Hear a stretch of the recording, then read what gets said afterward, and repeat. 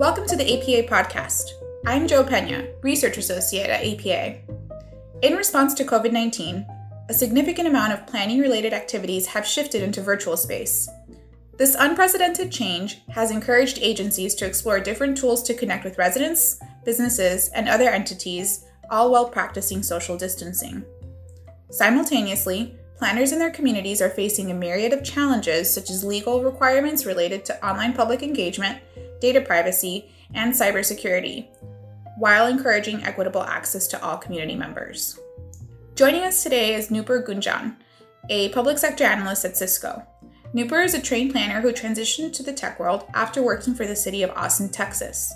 Her experience with local planning and tech uniquely positions her to share advice with communities who are using online engagement strategies. Today, we'll be focusing on what planners need to know at the intersection of data protection, online public engagement, and planning. Nupur, thank you for joining us today. Thank you for having me. For our first question, we would like to know, what are the responsibilities of a public sector analyst as they relate to online public meetings, data protection, and cybersecurity? So, as a public sector analyst, I see myself as being a bridge between the technical capabilities that Cisco has to offer and what are the needs of our customers. And most of our customers in global public sector are local and state government agencies. So making sure that what we are offering, the way we are offering, and the language that we are using is aligned to the needs and the mission of that particular agency. Now, that includes analyzing a bunch of policies, regulations, data residency, data sovereignty, or few to name, researching cyber breach incidences that are happening around the world, and making sure that my team knows what's happening in public sector and what people are talking about. And these were mostly pre-COVID. Since COVID, online public meetings is something that has become a core part of our discussion.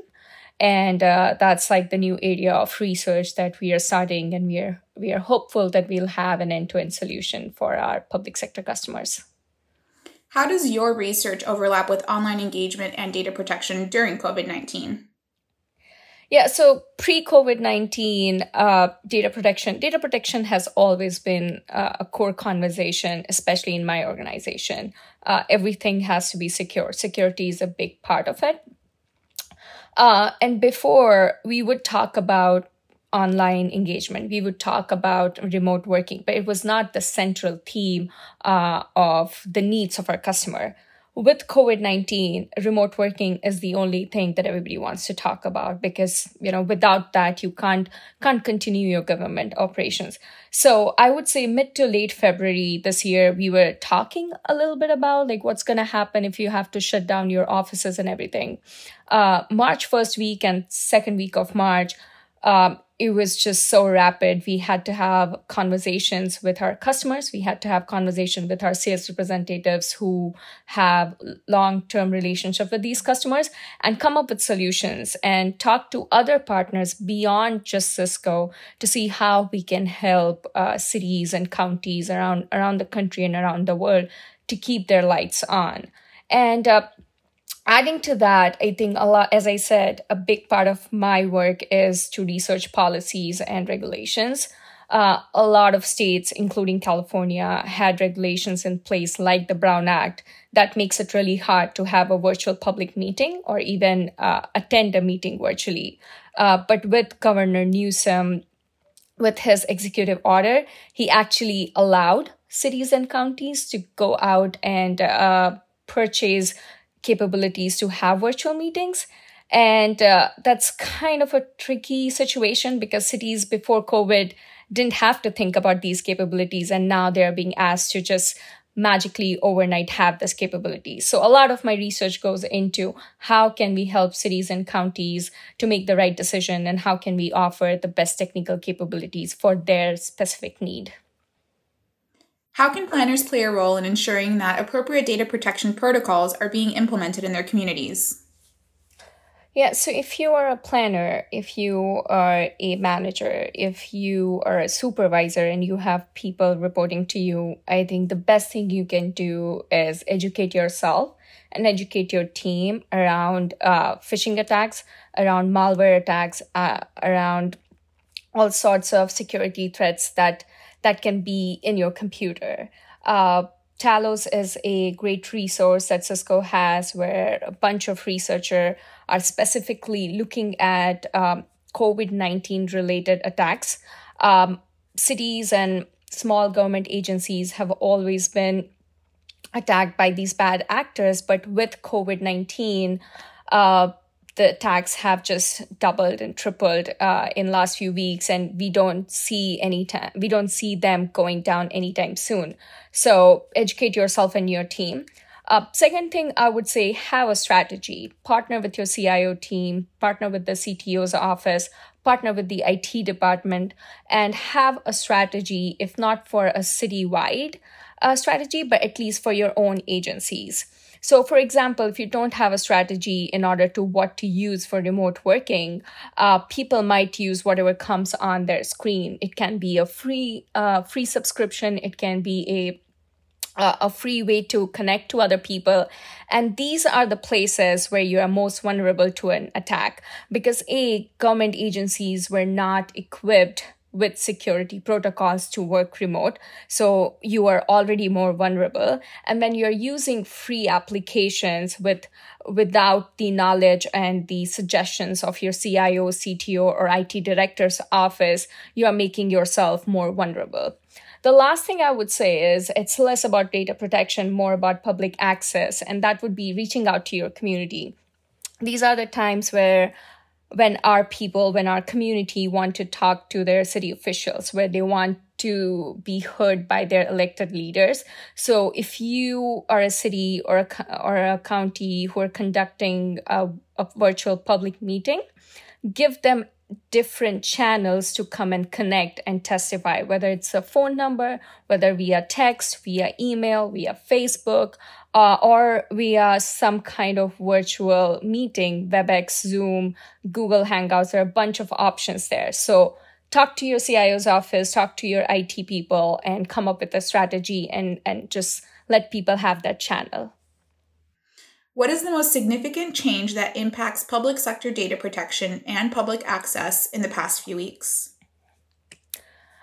So in Governor Newsom's executive order, he talked about no matter what you do, make sure you're maximizing transparency and providing public access. Our cities and local governments are already doing so much to keep the communities safe. But when you are going virtual, when you are going remote without prior experience at this scale, I think it's very important to, again, have different channels for people to come in and be able to talk to their city officials, talk to their elected leaders. So that's first thing about public access. Now, how do you do that? You can't just give different channels and expect that nobody is gonna hack it. Zoom bombing has become like a new terminology that a lot of people are hearing about, and it's just sad because Zoom has become a household name, but Zoom bombing has also become a household name. You don't want that in a local government setting. So as I said, cities have always been targeted. So here are a few things that I would say you can do. Again, talk to your IT department. Come up with a strategy.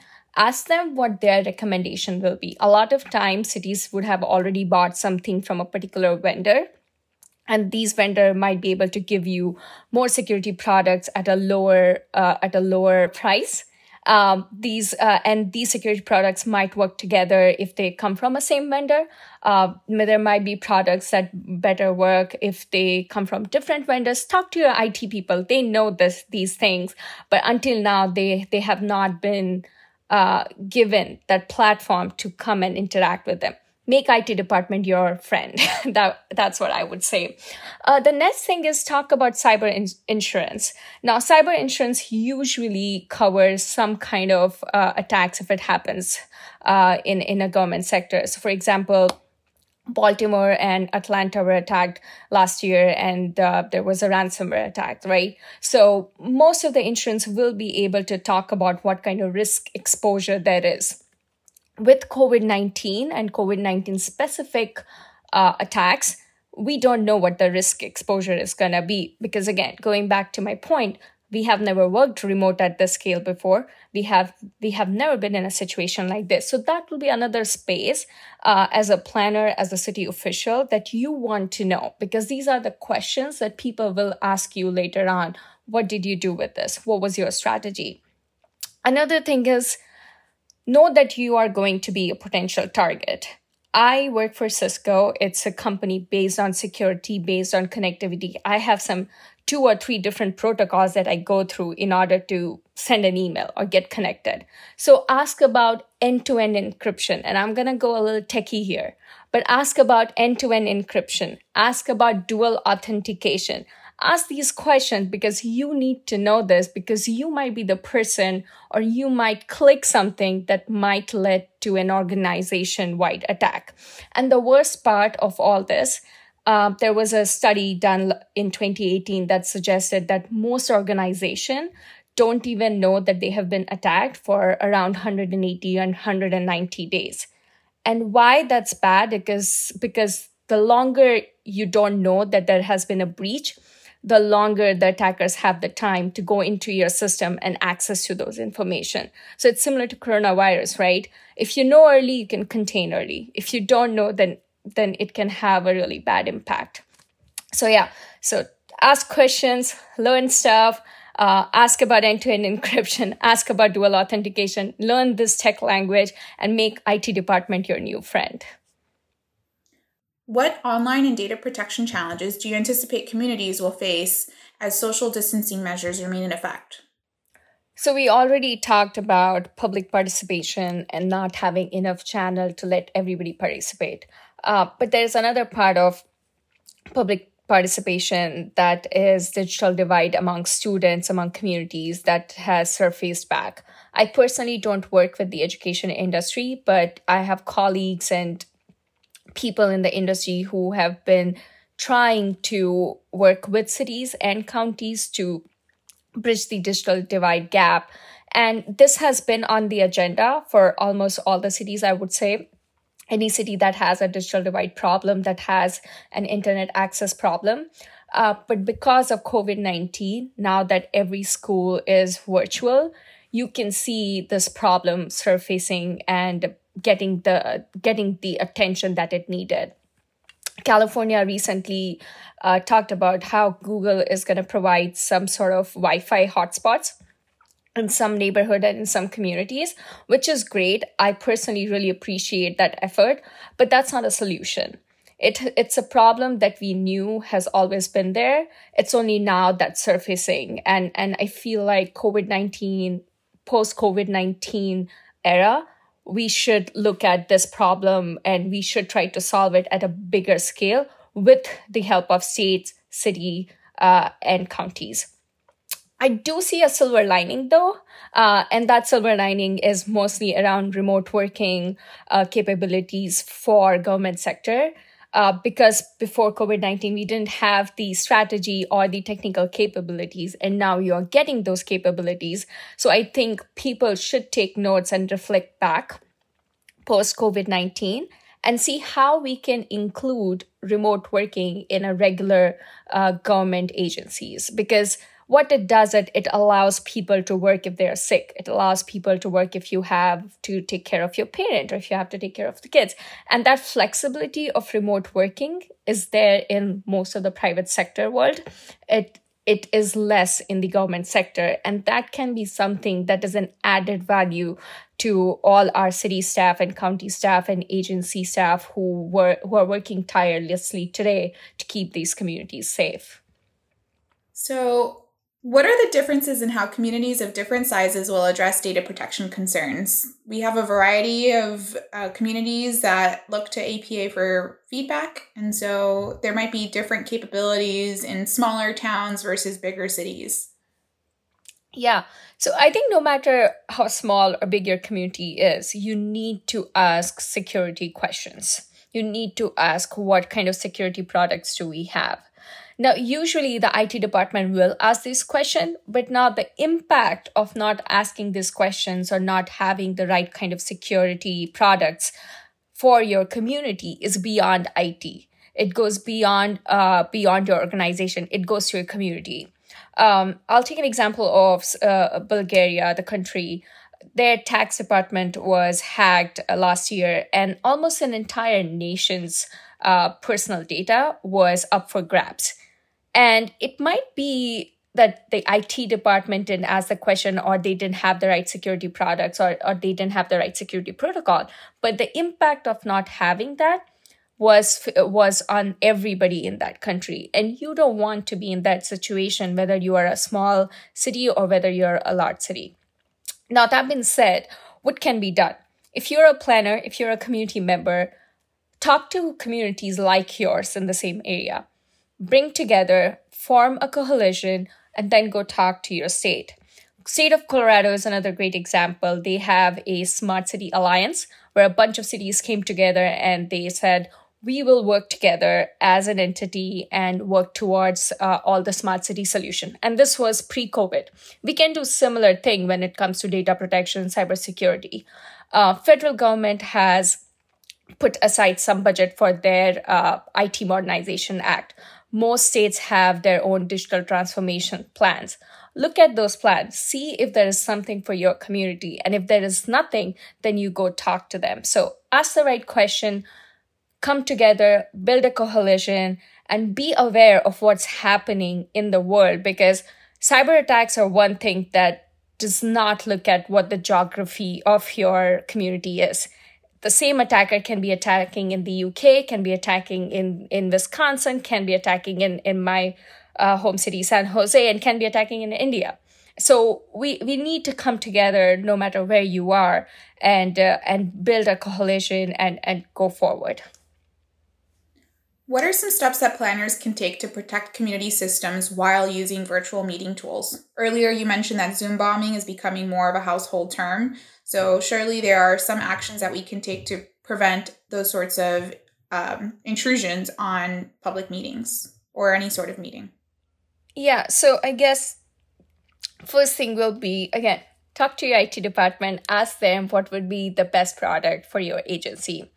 If you don't have that, or if you haven't done that, see if you have an existing relationship with a vendor who might have some kind of similar products for virtual meeting.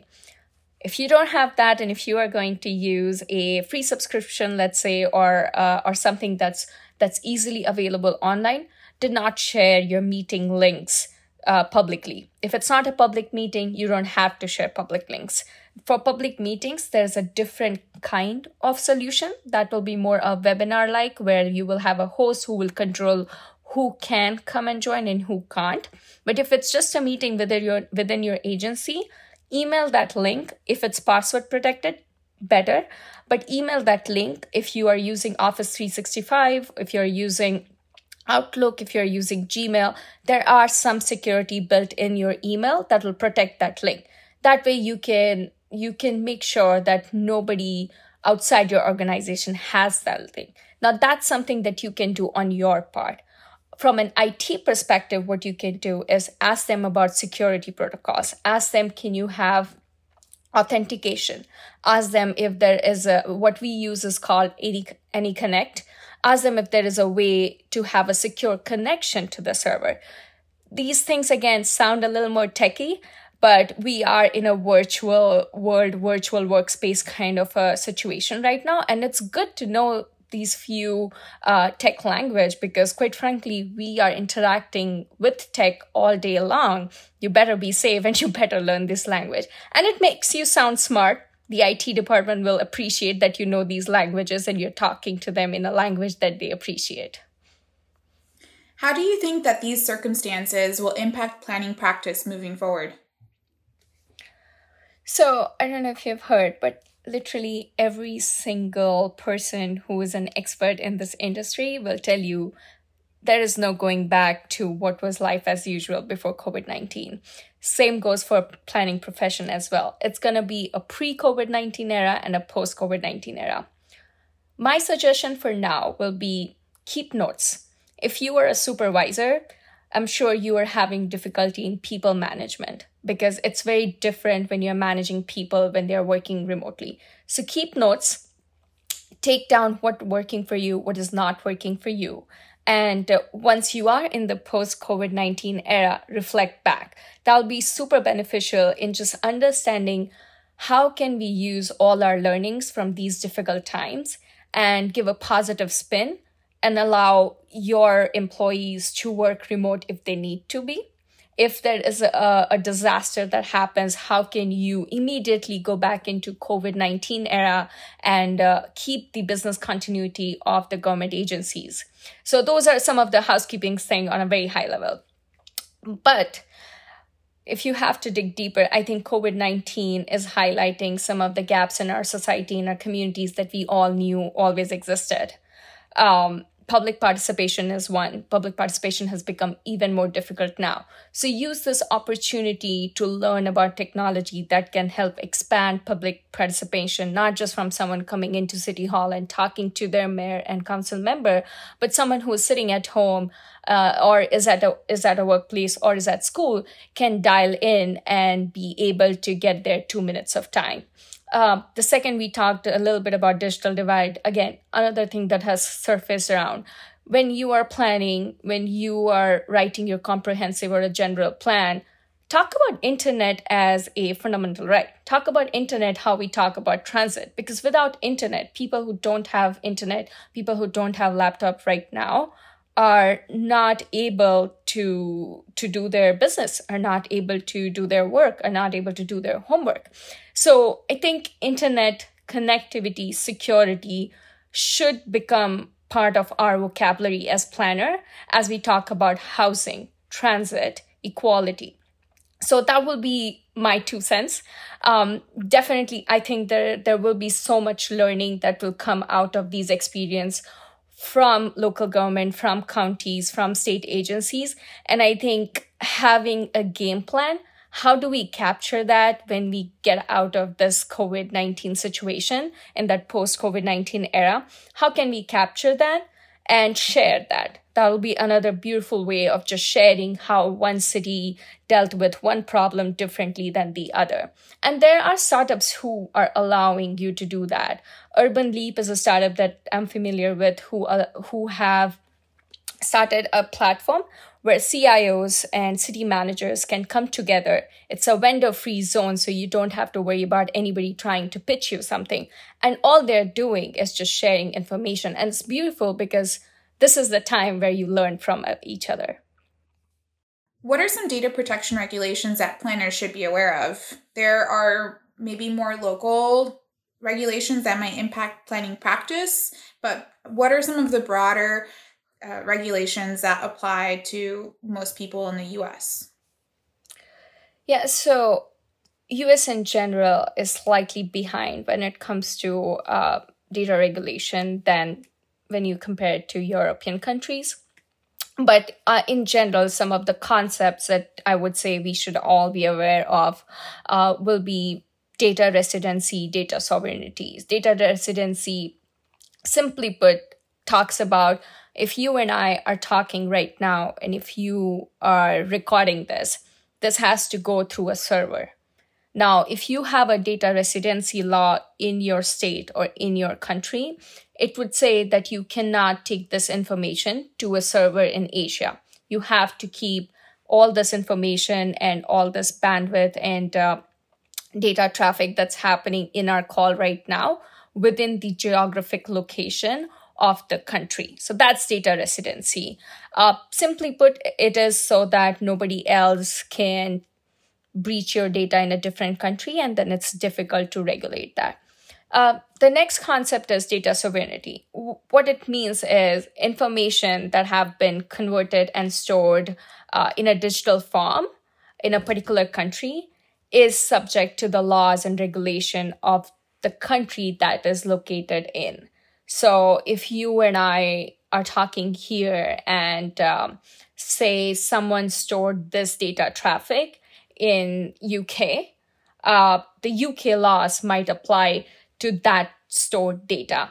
Now, it might be a little confusing between residency and sovereignty. So the reason why these data exist, because we all talk about moving to cloud. Federal government and state governments have new laws where they're moving to cloud.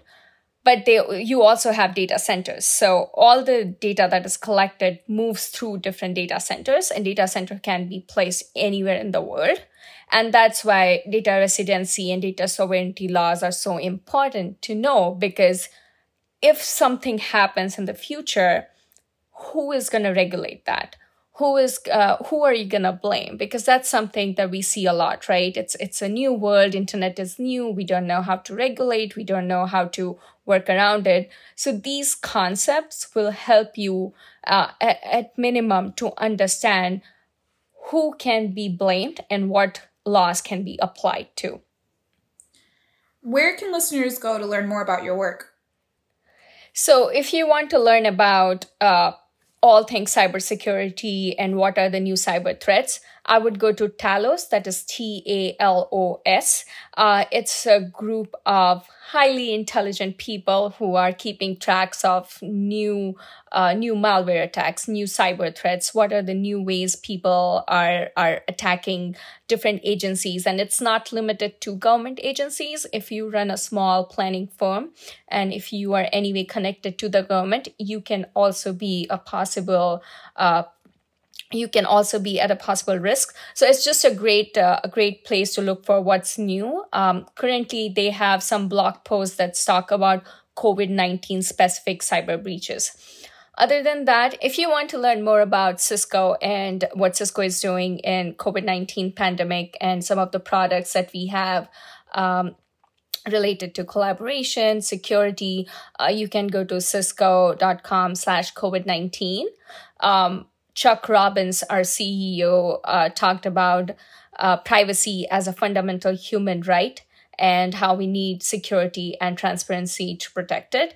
And I think that talks about the organization that I'm part of and what we are trying to achieve here, especially for public sector. There are a ton of information on Cisco public sector blog.